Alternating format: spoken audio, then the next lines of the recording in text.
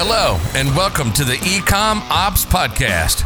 We believe that there is more than enough content focused on e-commerce marketing and not enough content celebrating the real heroes of e-commerce, those running the operation. Each week, we find and interview an e-commerce operations expert to share the secrets behind how some of this industry's most exciting businesses are run. And now, your host, Norbert Strappler, the CEO of SyncSpider. Hello and welcome to another episode of the eCom Ops podcast. And today I have a really special guest. It's George, and George is helping web store owners to better convert their visitors. And there is one thing that I just read on his website. 97.6% of your website visitors won't buy from your store today. This is huge, ladies and gentlemen. Welcome, George. He will help us. Hi, George. Great to have you here. Hi, Norbert. Thank you so much for having me. How's it going? Yeah, absolutely. Well, a lot of work in these days. So we had Black Friday. Now we have Cyber Monday. So I'm really happy that you even have time today to jump to this interview.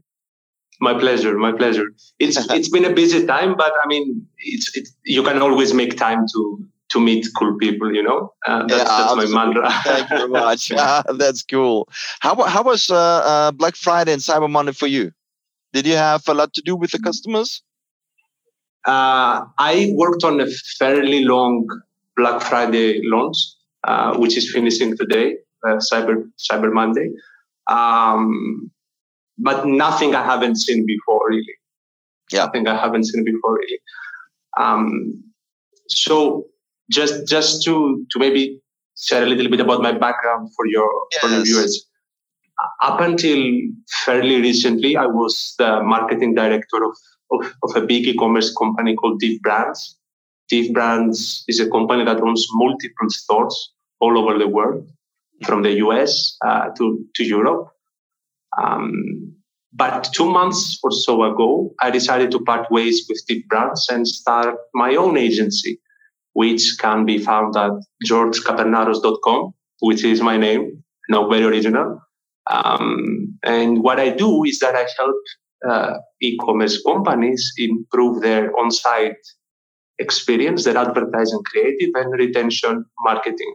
The goal being, as always, to increase the number of customers they get, the conversion rate, the profitability, and so forth. So that's my background. And how did you get first into e-commerce? How did it start for you to be there? Yeah, so it started almost by accident, I should say.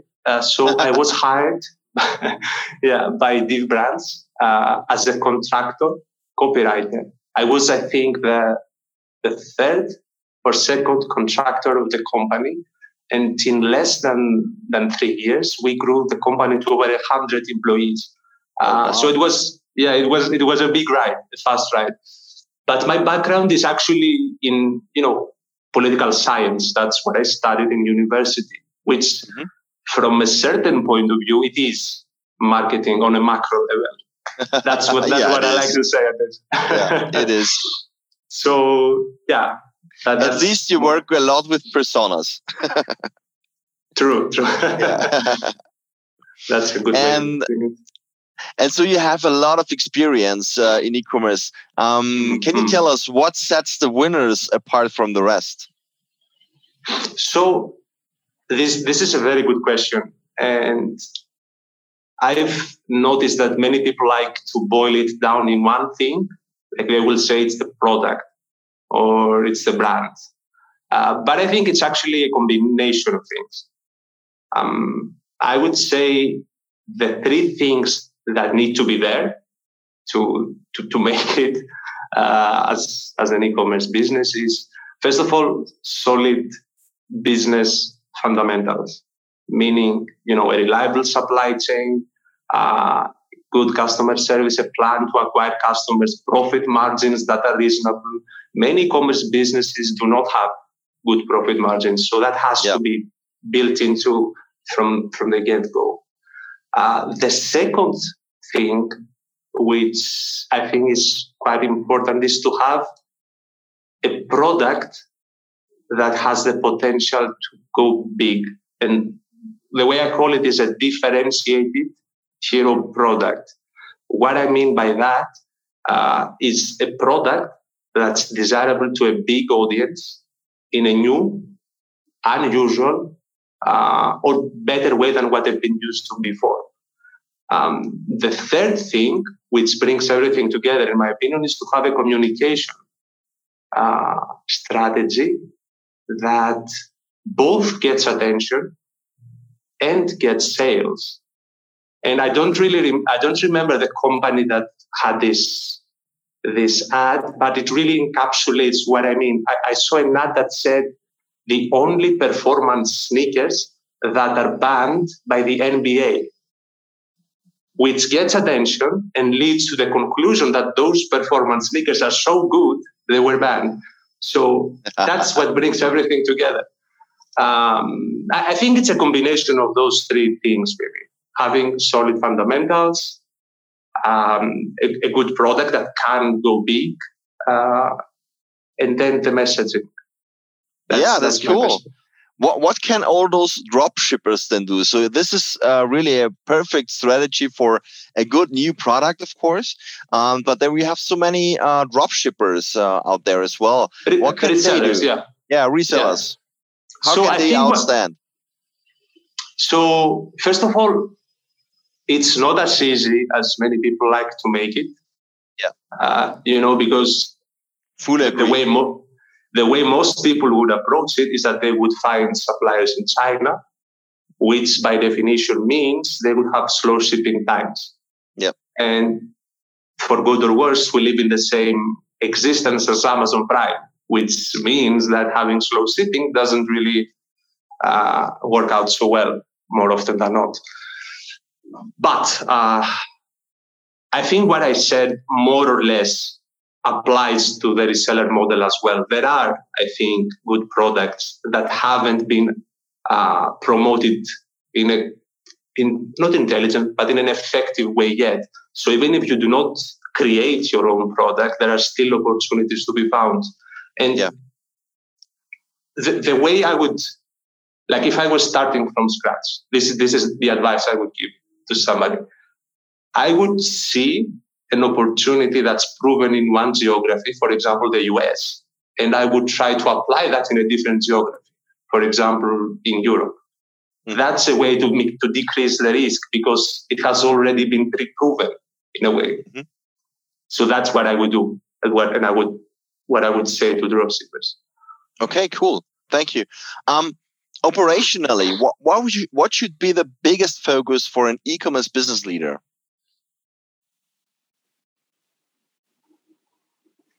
I may not sound so original, but I think it should be to increase profitability and decrease costs. and that's my perspective. And the way to do so, let's start with profitability. It's essentially a sequence of questions that need to be answered, right? How can I get more customers through the door, which has to do with the ads? How can I convert more of them to customers, which has to do with the landing page? How can I make them spend more, which has to do with bundling products together, having, buy 3, get one free, something like that.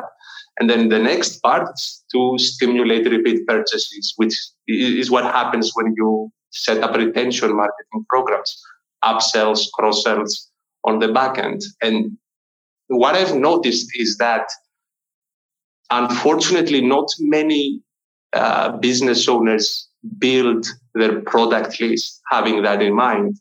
And what happens is that they don't have something to cross-sell to the customers after they make the first purchase. Now, the issue is that the first purchase, as we said, because the profit margins are low, is not always so profitable. So the real stability and profit comes from the repeat purchases, which means that the new products that we either develop or add to our store as resellers need to be added from the perspective of who would buy that.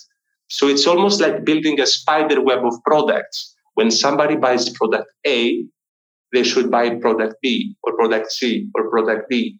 So you select those products and interconnect them. Does this make sense? If you ever worked with Apple products, you know exactly what George is talking about. Yeah. That's actually the perfect example. Interconnected, and you cannot use it with something else. Yeah, and just a little note on decreasing costs, because I also mentioned decreasing costs. I think the first step is to create what is called SOPs, standard operating procedures. So when something is done repeatedly, it should be documented so that it can be done in an easier way the next time, or potentially be taught into a new team member, a new hire. And eventually, if documented well enough, then we can look into automating it even, which is the best way to the best way to operate things that you do frequently, things that you repeat, repetitive tasks. Always try to operate to automate them. Absolutely, yeah. What are the 4 biggest dangers to an e-commerce startup, and how can you avoid them? What do you think? So I think we touched upon some of them already. I think the biggest issue is not having a market for whatever it is that you're selling. I can't say names, but I recently I will describe the experience I had without describing names. Yeah. I recently consulted a company that's selling, back support and elbow support equipment. And what they did is that they decided to make this kind of product fashionable. Now, that sounds unusual, and at first glance, you may say, yeah, I would like to look fashionable when I wear, when I have my shirt arm, wrapped around and stuff. But if you think about it, the second thought, when you are injured, you are not really looking to be fashionable, right? You are looking to get a product that supports you well. So what this did is that it increased the cost of actually producing those products without allowing them to increase the price, because the higher price comes with a medical positioning, which means that they essentially decreased the profit margin.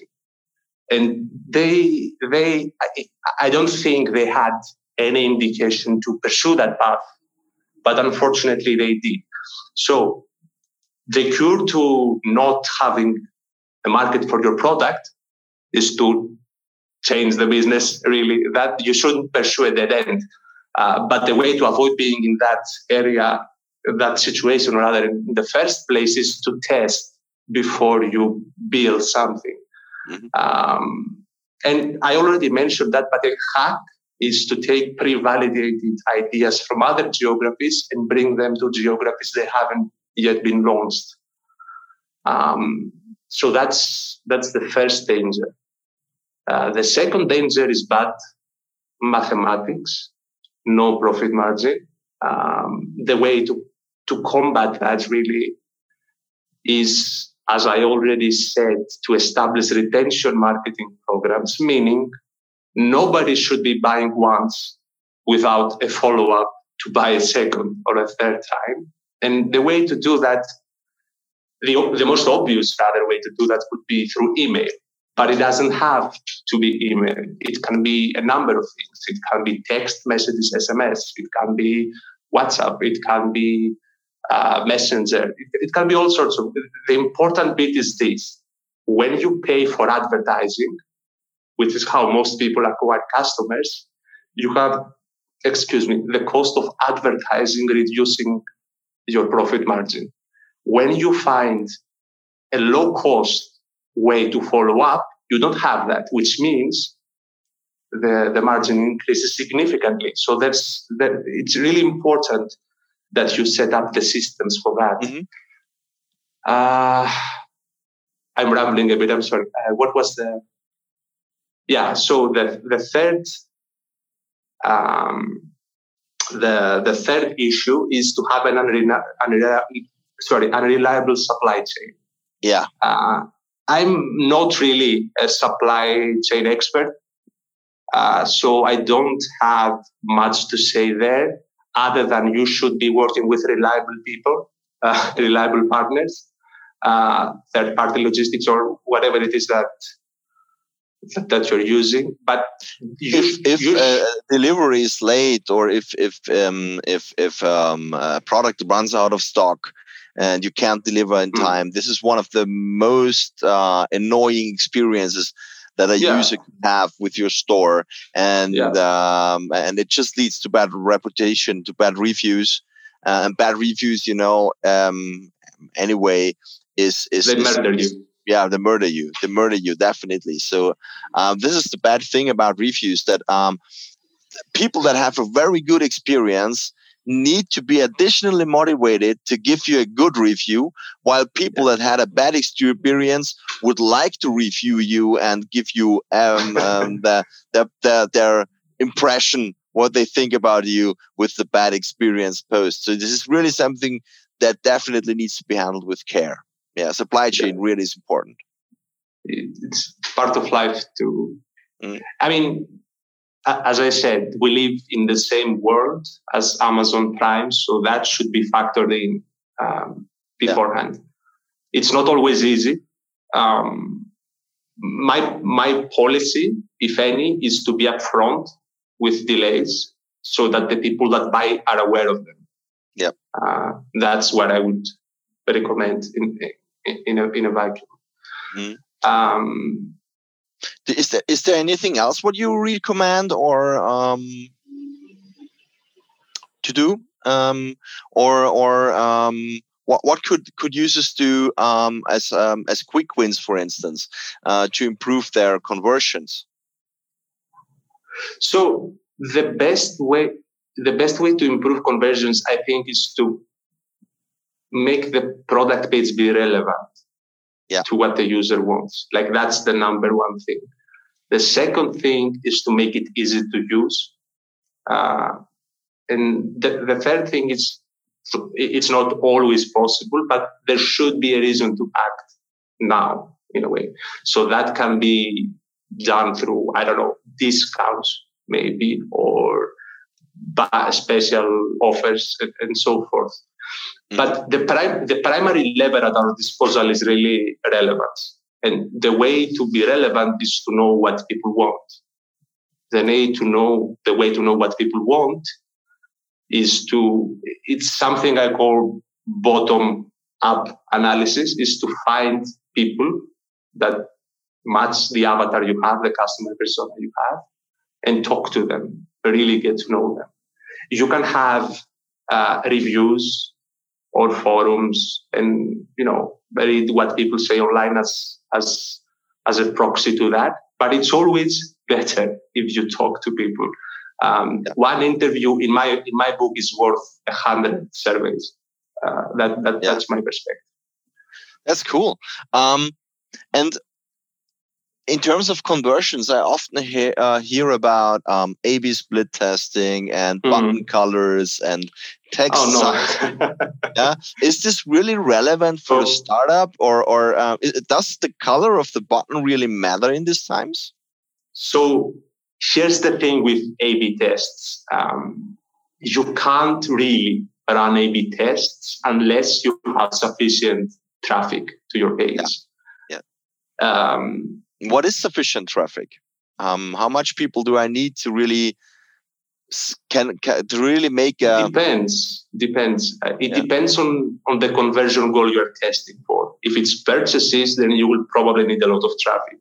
If it's something simpler, like I don't know, testing whether people would scroll after a certain point, that's kind of easier to get. So it all depends, really.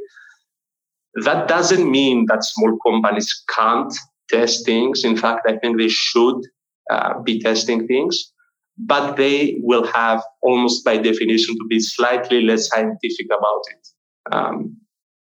You can draw macro conclusions, generally speaking, but you can't point down the exact element that affected the change when you don't have sufficient traffic to run tests. And obviously, this is even more true when it comes to things like multivariate tests, which change multiple things at the same time. An A/B test usually changes two things. Yeah. So the button color matters, but only if you have enough people to test it out. Yeah, not quite my point, unfortunately. I would not start testing button colors personally. Yeah. The approach, the recommended approach, is to do the research, come up with a hypothesis, and then run a test. Now, what the hypothesis will be and what the test will be depends on its use case. But it's usually not button colors. No? Yeah, got you. Let's talk a bit about automations. What role do you see in automations in the next few years? So, disclaimer, I don't know. It's very hard to tell, really. Everything is changing so fast. I can only... Since the pandemic now, I think we've won several years in digitalization. So a lot of things are changing much, much, much faster. Unbelievably true, especially in a country like Greece, let me tell you. Yeah. I'm from Greece. So it's the same here in Austria, so don't worry. I will make some fairly broad predictions, but again, I'm just guessing now. I do believe that performance marketing, media buying, performance content, copy about discounts, for example, all those things will be largely automated. I do believe that customer service will be even more automated than it is now. I do believe chatbots, I do believe there will always be some people that want to be serviced by a human. I do believe that. But I think they will decrease. Yeah. And all in all, I think that it will be easier to start, but harder to compete with each other because everything will be driven by algorithms, really. It happens to an extent already. You can set up an ad on Facebook and you don't have to select placements. You can select automatic placements and it will generally do a better job than if you did it manually. So it already happens to an extent. That's my take. Cool. Thank you very much. Now, George, the last question for today. Who has taught you the most about e-commerce in your career? So definitely Jonathan Esliman and Lorenzo Maciel, who were my bosses in Div. Both of them are in different ways geniuses. And I've really, really learned a lot from both of them. Hi, guys, in case you're watching. Hopefully. Hopefully. And in a more broad way, like in a role model sort of way, I would have to say Pep Laya from CXL. Mm-hmm. Conversion. Great. It was really, really awesome to speak with you, George. Thank you very much. I took out a few points. So it's something that is, I think, very, very, very generally spoken. But of course, the store owners should have a unique product or at least unique selling points. It doesn't matter if it's an e-commerce business or just a business that is selling something or even a service. It needs to have unique selling points. It needs to be somehow unique or have something better than others in a specific way. And even if you're a drop shipper just selling products that are reselling products, you can be outstanding in terms of service, in terms of delivery times, in terms of communication, presentation, marketing of the products, and pointing out the things in a different way. I think this is every product can be present it in a unique way so that you meet your target audience and that you can sell it to that specific audience. I also see that what I like really the most here in that interview, have your SOPs ready. Have it ready to manage your processes. When you have a process, write it down and reuse the process. Don't think about that. It costs you so much time if you always start thinking again and again and again. How should I do this? Write it down, make the process, save your time, use it for marketing and for improving your products. Absolutely. Yeah. I agree with everything you just said. One small note. I don't think it's necessary to be better. I think it's almost better these days to be different. You don't have necessarily that's my perspective at least. Yeah. It was great talking to you though. Norbert. Thank you. I really enjoyed our talk. Thank you. Thank you very much, George. Yeah. And don't forget to sign up for the next episodes. Just hit the like button and happy to talk to you soon. Bye-bye. Bye-bye. And that's it for this episode of the eCom Ops Podcast. If you enjoyed listening and would like us to find and interview more e-commerce operations experts, please search for eCom Ops Podcast in your favorite podcast listening app and then subscribe, rate, and review. Until next time.